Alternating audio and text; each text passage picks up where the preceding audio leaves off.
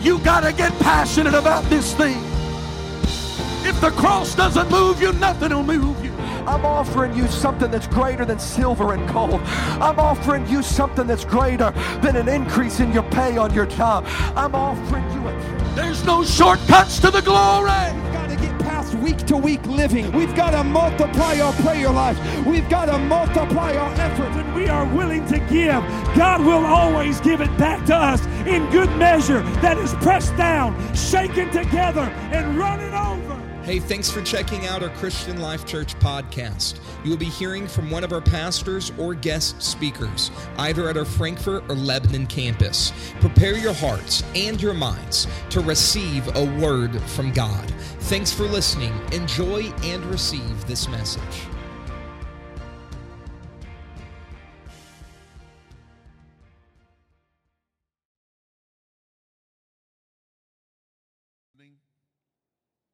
I am glad you chose to be in the house of the Lord. Amen. If you have your Bibles tonight, I want you to get it out and turn with me to the book of Luke, the 2nd chapter, and the 52nd verse. And I also want you to turn with me to 2 Timothy chapter 2 and verse number 15, another important scripture. We're going to look at Luke 2 and 52, and we're going to look at 2 Timothy chapter 2, verse 15. Amen.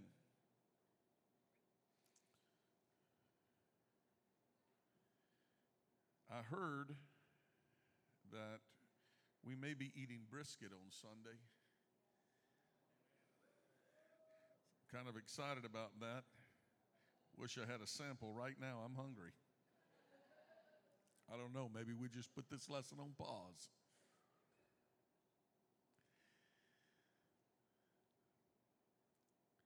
Luke 2 and 52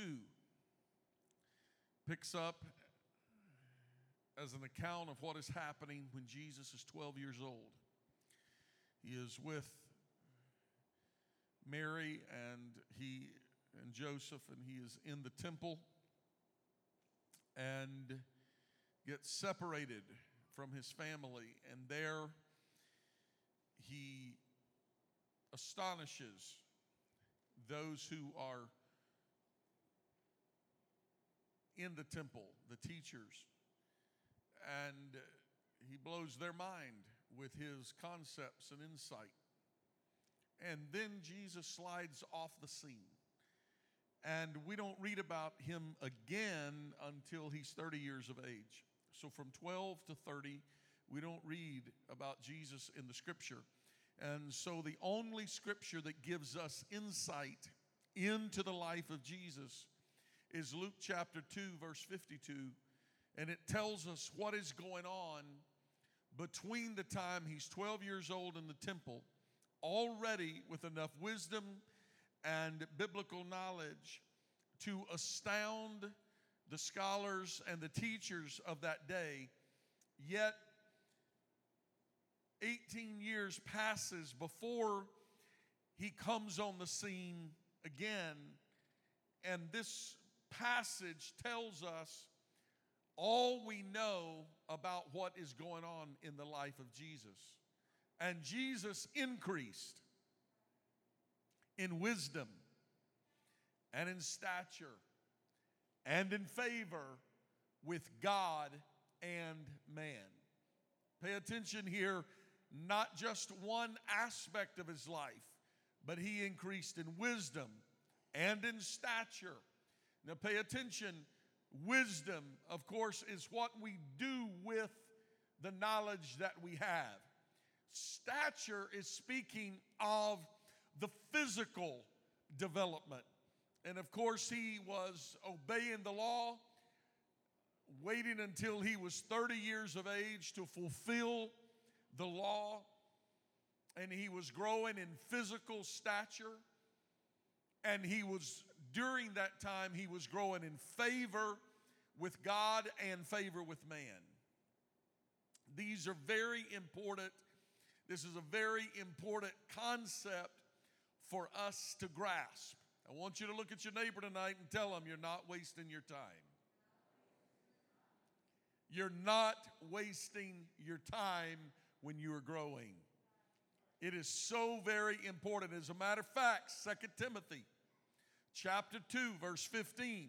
I want you to read it out loud with me if you would. 2 Timothy chapter 2, verse 15. Here's what the Bible tells us. This is what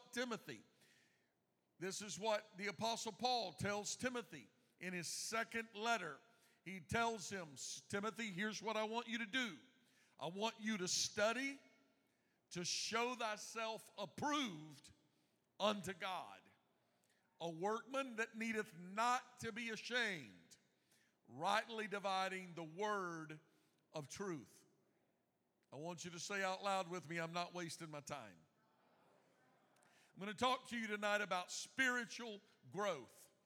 There is something you must understand about growth. Spiritual growth or any type growth. It takes time.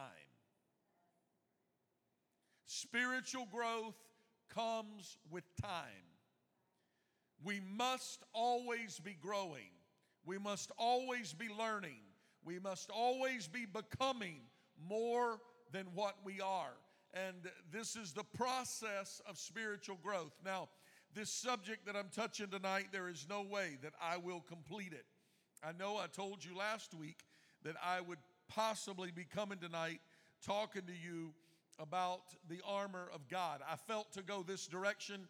I may back up and get on the armor of God here in a week or two, but tonight I felt it important for us to talk about spiritual growth because I feel like we need to be reminded once in a while that we are not wasting our time.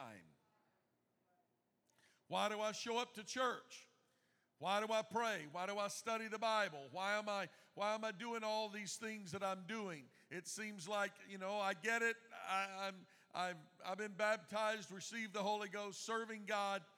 It seems like I'm wasting a lot of time here. You are not wasting your time. If you are growing in wisdom, you're not wasting your time.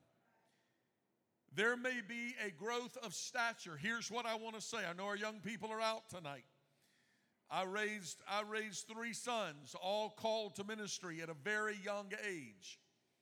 And I had all sorts of everything from petitions. I don't know if some of you remember this, but I think Brother Kevin Spangler had a little something to do with a petition that Spencer, I remember it was 2011, and Spencer came to me with a petition with about 80 signatures. Some of you may have signed that. And it was, the campaign he was running was Let Spencer Preach in 2011.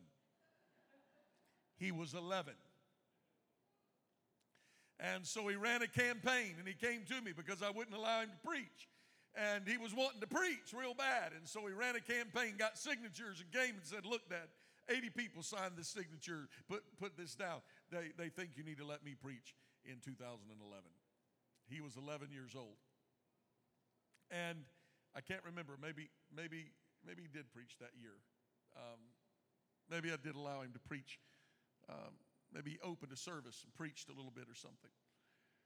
But there is something to be said about the dynamic of growing in stature, the wisdom that comes with it.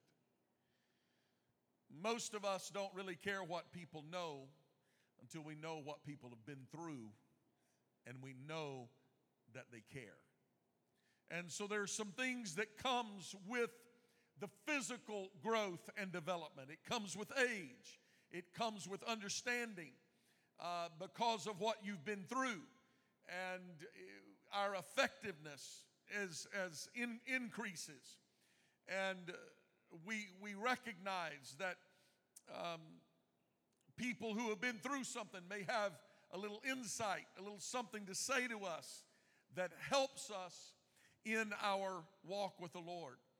Paul tells the young Timothy who was preparing for ministry, he tells him in his second letter, Timothy, I want you to study to show yourself approved unto God, a workman that needeth not to be ashamed, rightly dividing the word of truth. He's telling him, don't handle the word of God with craftiness. The Bible says, the Bible gives us all sorts of insight on the use of Scripture and ministry, to not be a novice, to grow, to develop. And so I want to talk to you tonight about spiritual growth and about what you are accomplishing in life and in your walk with the Lord during the growth process. It is a growth process. How many of you understand that seasons are important with growth? Seasons are important. I have in my front yard a tree. I planted that tree when I unloaded it out of the back of my pickup. Today, that tree is probably about 10 inches in diameter, stands about 35, 40 feet tall. As a matter of fact, it needs to be trimmed. But when I unloaded it out of the back of my pickup, I unloaded it by myself and put it in the ground. Now, I couldn't do that today because it weighs probably thousands of pounds. But when it was small, I was able to handle it. But now it's in the ground and it has taken root. And it has endured some things. It's endured some storms. It's gone through some things because it has a root system that is put down. Your root system is very important for your spiritual growth. Let me share with you a little research on a tree. Many of you have heard of them, maybe seen them. Maybe some of you have had little mock plants that they call the bonsai tree. It was about 700 A.D. When the Japanese introduced a tree to the world that's called the bonsai tree. This little tree is measured in inches instead of in feet, as other trees are measured. The bonsai tree is intentionally not allowed to reach anywhere near its full potential, but instead it grows in a stunted or a miniature form. The reason that the bonsai tree grows the way that it does is because as soon as the bonsai tree pops through the surface of the ground, its owner will pluck it up and will take the main taproot that the bonsai tree is naturally germinated with, and it will break off that main taproot. And then it takes all of the small roots and it bundles them together and ties them together and puts it in a very small pot. And all it has now is the branch and feeder roots, because the taproot will never regrow. The feeder roots will regrow, but the taproot, once it is removed, will never return. And so the bonsai tree is affected because its root system has been manipulated. It has been cut off and forced into a very small pot. The tree continues to live, but the tree does not grow. The potential of the tree is cut off by the cutting of the taproot. This is exactly what the enemy would like to do with every child of God, with every new convert, with every individual that has potential. Your potential may be great, but if we're not careful, we will allow our adversary to come in and manipulate our roots. And it often happens when we are very young, when we are not developed, as does with the bonsai. If the tree is allowed to get very tall and they cut off the root, the whole tree dies. But if it's done when it's very small, it's done in its newly formation, in its young age, then the tree will grow, but it will never reach its potential.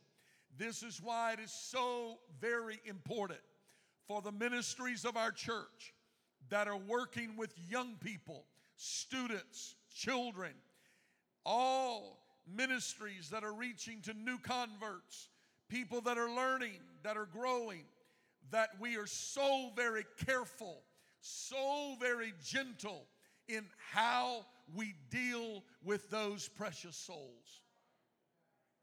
Because the adversary would like for us to take a misstep and affect that root system in a negative way, to take what the potential of a tree to grow and become a great tree in God's wonderful forest, for it to be manipulated and brought into a small little pot that never grows more than a few inches.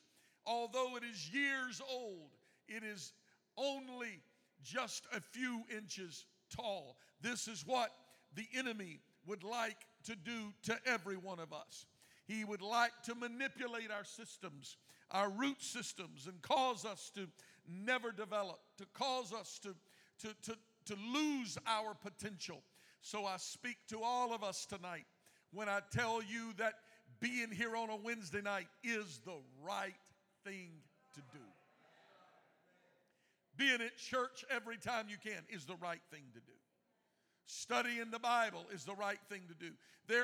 I'm just going to touch on these, I believe, 4 very key elements that I want to bring to you tonight. And I probably won't exhaust all of these because you may be exhausted before I exhaust them. Just so you know, I have about 25 pages of notes tonight. If it takes me about 5 minutes per page, and I have 25 pages of notes, my calculation says I'm just over 2 hours. So don't get nervous. I'm just messing with you. I'm really not going to do that to you tonight. But I do want to talk about these 4 key elements, or 4 key resources for spiritual growth. It's the areas of our spiritual life that we must guard, because I believe these are the core taproots that the enemy would like to hinder. And the way he could destroy our potential is by affecting those important resources, those important roots that God has placed before us. And it's the way we grow. And so the first of these is prayer. And I'm going to take a little time on each of these tonight. I'm going to go ahead and give you all 4 up front. And because I'm going to bounce around between some of these in my lesson tonight. The first is prayer. Prayer is such an important resource. Here is what we must understand. These things I'm going to talk to you about tonight. The enemy will tell every one of us it is not important and it is a waste of our time. He will tell us prayer is not important. Prayer should not be a priority. Prayer is a waste of time. These are things the enemy would say, because if he can destroy our prayer and our prayer life, you understand what I mean by prayer life? That I'm talking about our daily prayer. More than just, God bless my chicken noodles. I'm on a food kick tonight. But I'm talking about prayer that touches heaven. Daily prayer. Consistent prayer. Prayer is one of the resources that we have by which we will grow or we will be destroyed. We will grow with prayer, or the lack of prayer will bring us our demise. Number 2, the study of God's Word. Bible study. Preaching. Teaching. And I'm not just talking about reading the Word. A lot of people feel like, well, you know, I opened up and I read, you know, I opened up, read 2 or 3 chapters. That's good. That's wonderful. Read your Bible. That's good. Study. Here's what Paul tells Timothy. Study to show yourself approved unto God. I'm talking about rightly dividing the Scripture. Learn how to study the Scripture. It does not come overnight, just like your prayer life does not develop overnight. You will not just wake up one day and automatically be a great prayer warrior. You know how you're going to become a prayer warrior? You're going to become a prayer warrior by forcing yourself to pray. And when you start out, you may pray 2 or 3 minutes and run out of things to pray for and say, I'm done. I don't have anything else to pray for. That's okay. Go back tomorrow and pray for the same 2 or 3 things. But after a while, that prayer will become easy and you can add to it. And what happens is before long, you're praying 5 minutes, 10 minutes, 15 minutes, half hour. If you read through the Scripture, you find Daniel, who was thrown in the lion's den because he would not bow to the king. But you know what Daniel did? He prayed. 3 times a day he prayed. He went and he prayed. I'm sure that some of those prayers sounded like they were a bit redundant. You're not wasting your time. Because prayer is a discipline that we must put into our life. And that growth that comes through prayer, we learn how to touch heaven. We learn how to pray. The disciples asked Jesus, teach us to pray. And he said, when you pray. Sometimes, here's the issue. We want to know more about how we pray. I've been in the church all my life. I've been to conferences, seminars, prayer conferences, and they've taught us every possible way to pray. Every possible time to pray. I almost chuckle sometimes when I hear some people come with these lessons on, oh, this is the newfound way of praying, and if you don't pray like this, then you're not praying right. It's those that you want to get up and pray at 4 a.m. and you've read the book, The Nautical Hour, and all those things. That's good. That's wonderful. I've read it too, and I've gotten up at 4 o'clock and prayed too. That's wonderful. It's good. But the problem is, if that's the only time God answers prayer at 4 o'clock, what happens if you're in Australia? Somebody should have written a prayer song. It's 4 o'clock somewhere.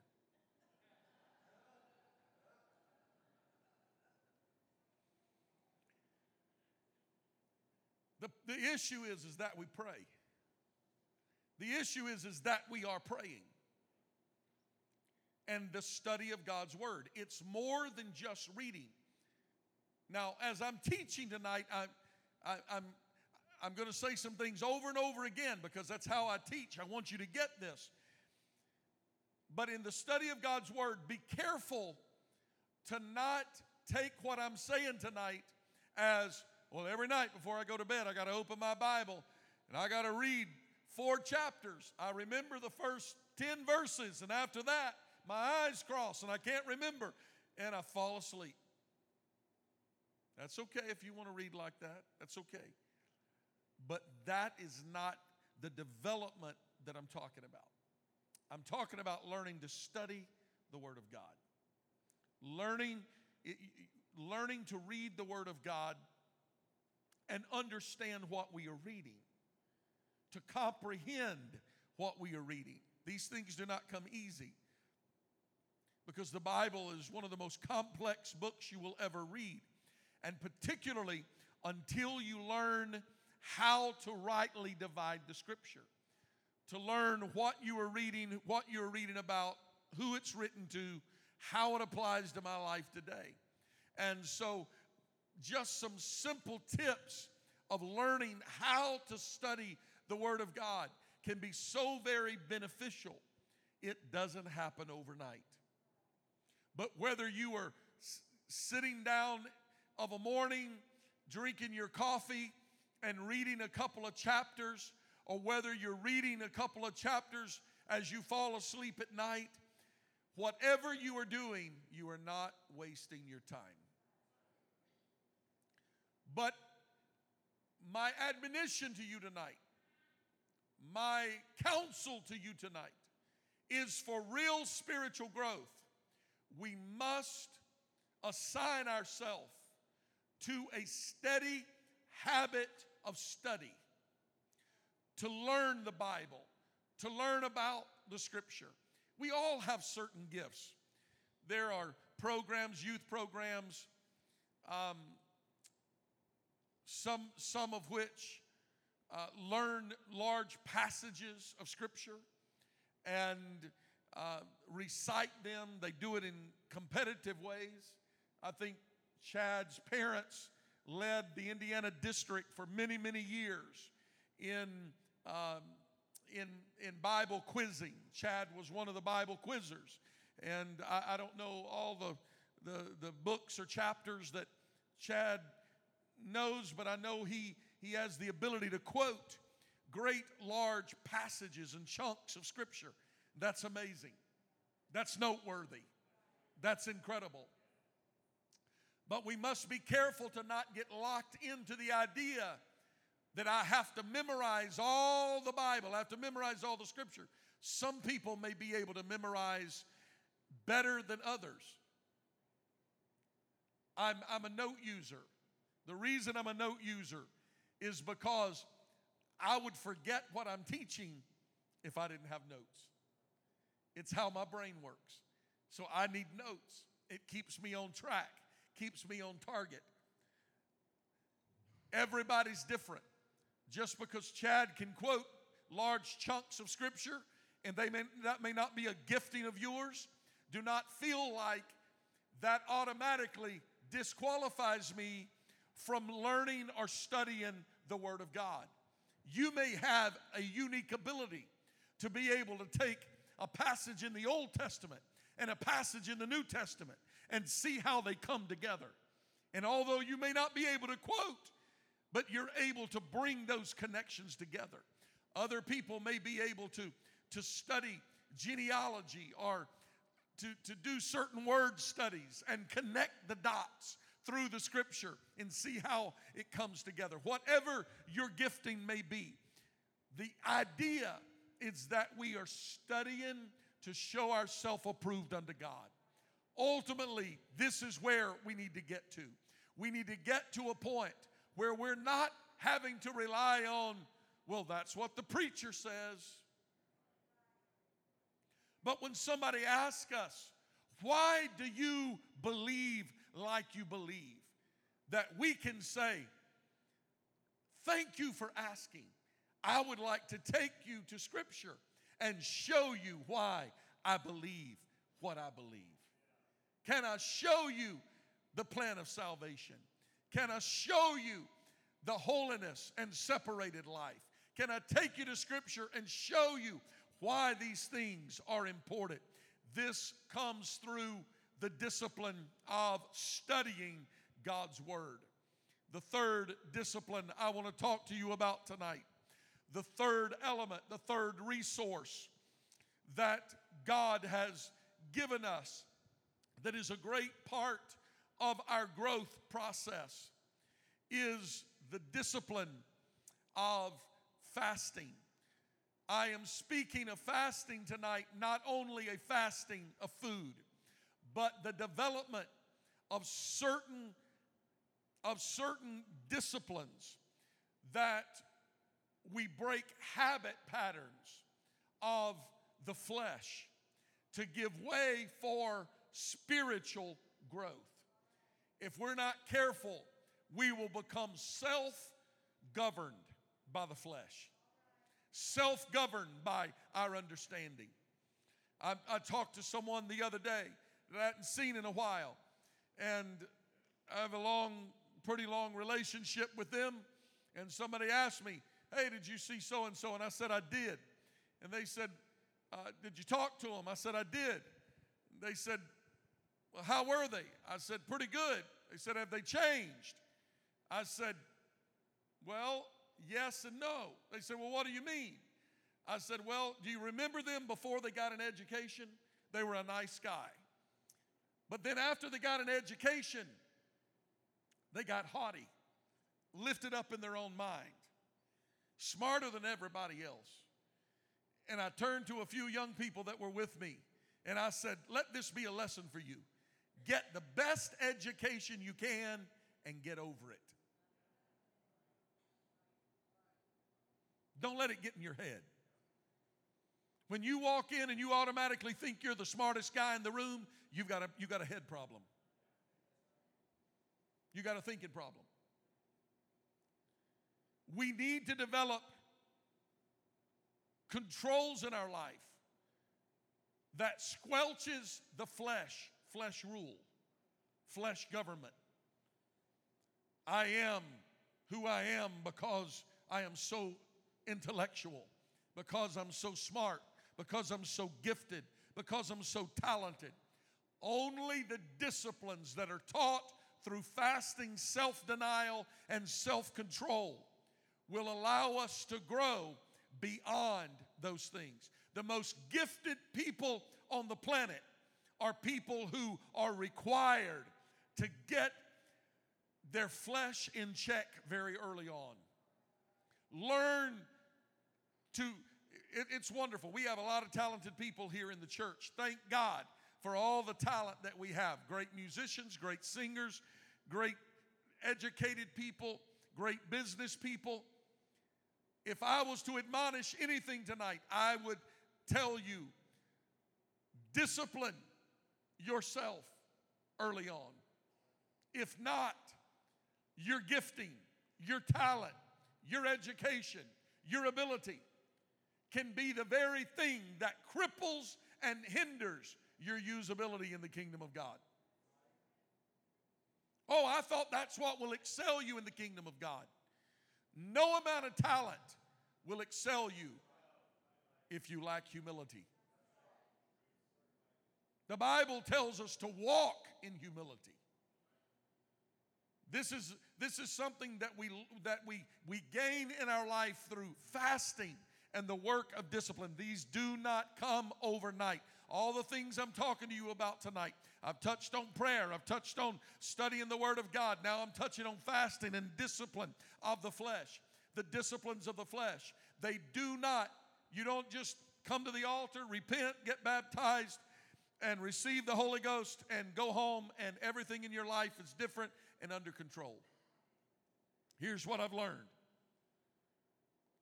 Those that had issues with the flesh before, you're still going to have some issues with the flesh. Probably the same issues you had before you repented, before you were baptized, before you received the Holy Ghost. Those same things are going to show up. You have anger problems before, probably going to still have some anger problems. What you have now is you have the help of the Holy Ghost to overcome those. Addictions are sins of the flesh. They are things that get control of you. They govern your life. They dictate to you and tell you what you're going to do. Addictions. It tells you. It controls you. It tells you this is what you're going to do. And if we're not careful, we will give in to that addiction and do exactly what the flesh says to do. But the Apostle Paul tells us, we're no longer debtors to the flesh. You know what he's talking about? This is the very thing he's talking about. We are not indebted to this flesh to live according to the governing of this flesh. We now are born again of the water and of the Spirit. We no longer have to be governed. We're no longer slaves to the flesh. Now, does it mean that the flesh is still there? Yes. Does it mean that the addiction still gnaws on us? Yes. Does it mean the temptation is not real? No, the temptation is real. It's still going to come. Now we have the power of the Holy Ghost to resist the devil, to resist the enemy, and to declare, I will not walk according to the flesh. I can walk according to the Holy Ghost. So these disciplines are not things that happen overnight. It's things we develop. We learn. I often tell people, when you remove something out of your life, when you remove a bad habit out of your life, replace it with something positive. Put something in its place. When you have to remove a friend out of your life because they pull you down, Find a friend that lifts you up. Put a godly friend. You remove bad counsel out of your life, find godly counsel and put into your life. Choose to not live by self-government that controls you and leads you back into sin. It will snip the roots and cause you to not grow. The fourth thing that I want to talk to you about is your involvement in the local church. Church involvement. Your involvement in a local church. There is a reason that the Bible tells us to forsake not the assembling of ourselves together. There's a reason that the Bible tells us, because there is growth that comes. You want to know one of the best ways to grow? Get involved with a group of people that are serving God. You learn from them, you grow with them. They lift you up, they help you, they get you through tough days. When you feel like quitting, they encourage you. We are our brother's keeper. We do strengthen one another. And so our involvement and faithfulness to the local church is a great avenue for spiritual growth. Without it, we will probably die a spiritual death. Don't even remember who it was. The other day somebody was telling me, if I think long enough, I'll probably remember. They were telling me that they were talking to somebody and they told them, well, you just got to get in church. And they said, well, I go or whatever. They said, no. You've got to get in church. You've got to be faithful to it. You've got to be part of it. That is because this is where our root system goes down. This is where our roots collect nourishment. So there's a lot to the gathering together of God's people. The corporate gathering of God's people began with the early church. It was the first thing Jesus sent out.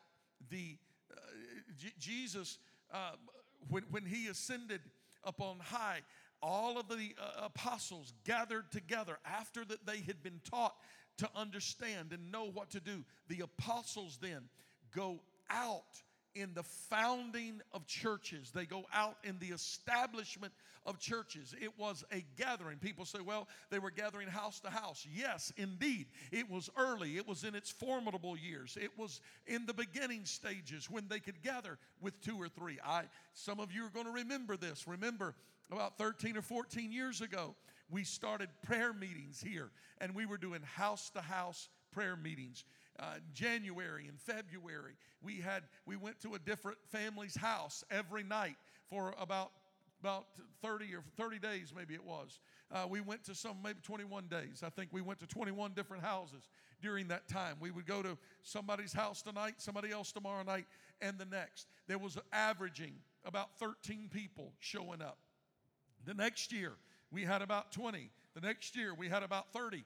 By the time we finally had to stop doing house-to-house prayer meeting because our neighbors was trying to figure out what 80 people are doing packed into our houses.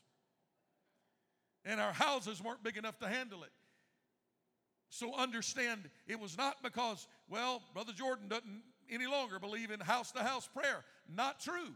We had so many people showing up to prayer that we had to get a building bigger so we could all get together. So the gathering together is because corporately, the Bible tells us to gather together. There's nothing wrong with gathering in a house. But if your church assembly is larger, we need to come together. People say, well, I don't believe in organized religion. Then they don't believe the Bible.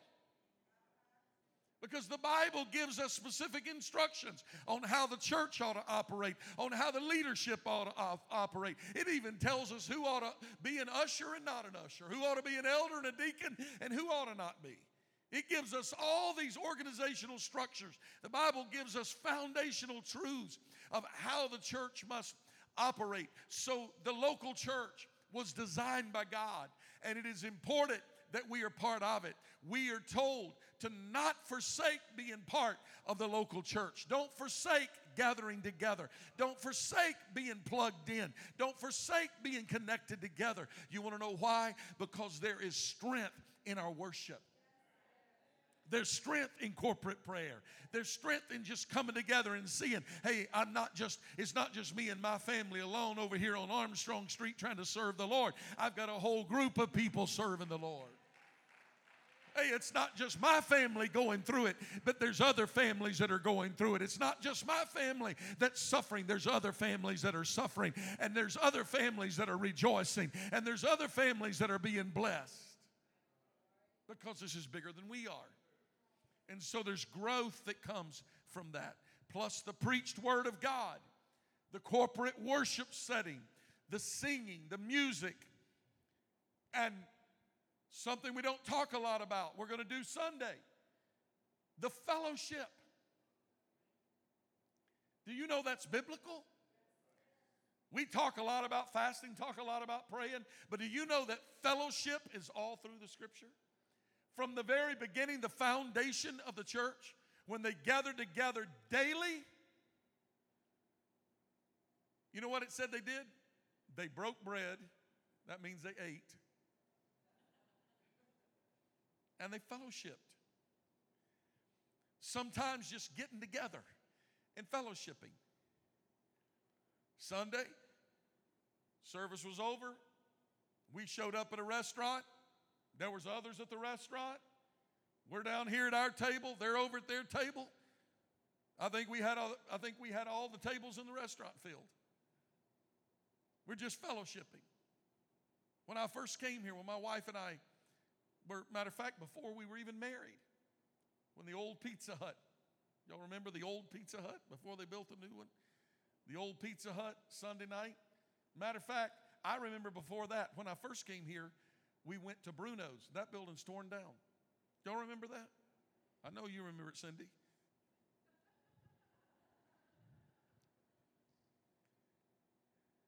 Service was over. There'd be 50 people packed in there. Well, boy, these people like to eat. Maybe so, but you know what? It was strengthening. It was fellowship. We've been to church. We've worshiped together. Now we're fellowshipping together. We're laughing. We're talking. Our kids are growing up together. We're fellowshipping. The fellowship, it is so important that we are part of a local assembly, because the fellowship is very important for us. The camaraderie, the growing together, all of those things are so very important. When you take an individual out of the local church and isolate them and put them in a little corner and set them over in their little house, and well, I'm just going to watch service online, and I'm just going to study, and I'm just going to have my little talk with Jesus by myself, and they sit over by themselves, let me tell you what the enemy's doing. He's tying up your root system. He's binding your growth. He's keeping you from becoming what you ought to become. Spiritual growth is a part of the transformation process that every person, every child of God must understand, that growth is part of the transformation. I'm 53 years old. I was born the third day of my life. I was in church. My dad was pastoring in a little community in East Texas. My mom sat on the second row right there about where Chad and Jace are sitting. My mom sat right about where Chad is sitting. And growing up, I sat right next to my mom. She didn't let me get very far. So I was there, and occasionally she'd let me play on the floor if I was real quiet. And then she'd make me sit back up in the chair, and I grew up on a church pew. It's all that I ever knew was being in and around the church. But there are stages of my life, even growing up in and around the church, in a very protected environment, in an environment that I did not know a lot about the world. I knew a lot about the church, but I didn't know a lot about the world. I knew a lot about the Bible, but I didn't know a lot about the world. But I can take you to moments in my spiritual walk where I had huge stages of growth because I reached certain segments. I remember between the time I was about 18 and 19 years old, I was filled with questions, things I did not understand. There was a lot of doubt and unbelief. I was questioning the validity of our church teaching and of the doctrine. It was the point, it was the time that I had to get it for myself. All of the years of growing up in and around church, all the Sunday school classes, all of the Bible study teaching, all the messages, all the preaching, all the church services, there still was a time that I had to understand it for myself. And God put me in an environment where I was working with a minister that was not of our faith, and he would ask me questions. And my pastor was teaching a series on Wednesday night. And I would go to church on Wednesday night, notepad in hand, and I would write everything I could write as he was teaching some of the basic doctrines. I would go home. I was living by myself at that time. I would read through those scriptures. I would mark my Bible. I would pay close attention. I would make notes. I was learning it for myself. I was getting it for myself. I would go back to work. And when the opportunity came for Cleve to come to where I was, his name was Cleve Sharp, nice man.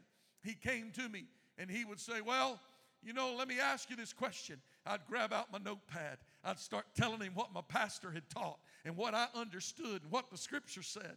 And I'd take him to another, and I was learning and I was growing. It was a season of growth. Through that season, I became bold enough to declare my call to ministry, my call to preach. Went on to Bible college, got to Bible college, sit in a saturated environment where we were being taught the Word of God, class after class, day after day, week and month after month.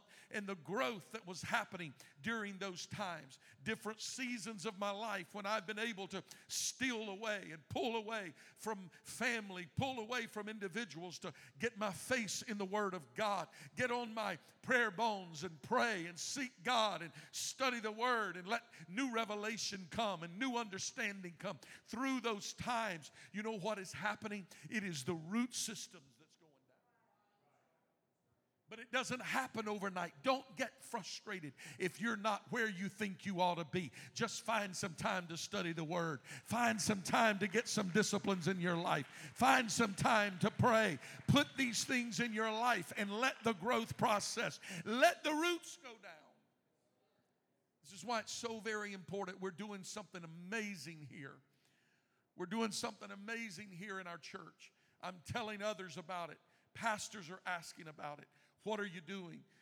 We're getting phone calls from some of those asking, what are we doing? How are we going about it?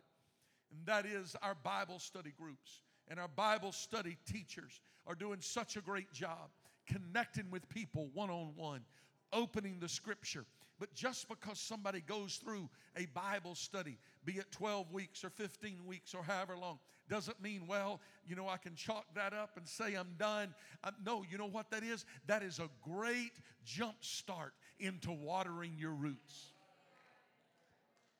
But we can't just get 15 weeks in and say, I finished that. I'm good. I'm good to go. Don't ever need to go back and study anymore. No, that's just a jump start. You know what we need to have in this church? We need to have just all sorts of Bible study groups. We all need to be involved in Bible study groups. It's becoming the culture of our church. This is what we're moving. I've been talking about culture for a long time, and I'm seeing it develop. I'm so proud of what I'm seeing develop as I'm seeing people get hungry for the Word and be willing to teach the Word and be willing to learn the Word. And these Bible study groups, because we are growing, we are putting roots down, we are getting deeper in the Word, we're being faithful to church, we're coming to the house of the Lord. And so our root system is going deep. The enemy would love to just clip it off. Just shut it off. He would love to take and put you in an environment where you cannot grow. I never understood this. I was just a lad when I remember we had some tomato plants, and they were in little bitty cubes, this little small cube, and they were there, and I remember Dad watering them, and he was saying, we're going to plant these on such and such day. And he missed that time, and so we went week after week, and they grew a little, but they weren't growing much. But my dad taught me a lesson. He said, son, when we take these things out, he broke that loose and he pulled that tomato plant up. When he did, the roots were just all packed in tight. He said, now watch what happens. And he put that in the ground. He covered it all up. He said, now in just a few days with some water, and he said those roots are going to take off. And he said the first thing that's going to happen is the roots are going to grow. And when those roots grow, he said, then all of a sudden that tomato plant will start growing. But if we keep it in that little small container, it's not going to produce fruit. And sure enough, when that plant went in the ground, he began to water. Just a few days, all of a sudden that plant begins to grow. Before long, it's blooming. Before long, it's putting on tomatoes. Before long, we're having to tie it and stake it because it's getting so large and it's producing. And he says, son, it would have never happened if it stayed in its little confinement. But it has to be in an environment where it can grow. It's a transformation process that God has for every one of us, for every one of you. He wants you to grow.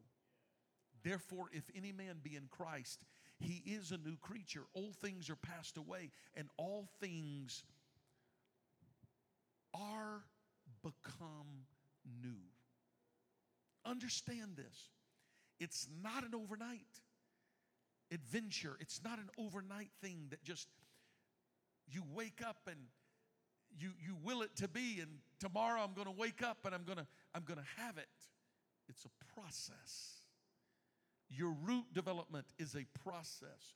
Your prayer life is a process. Work on it daily.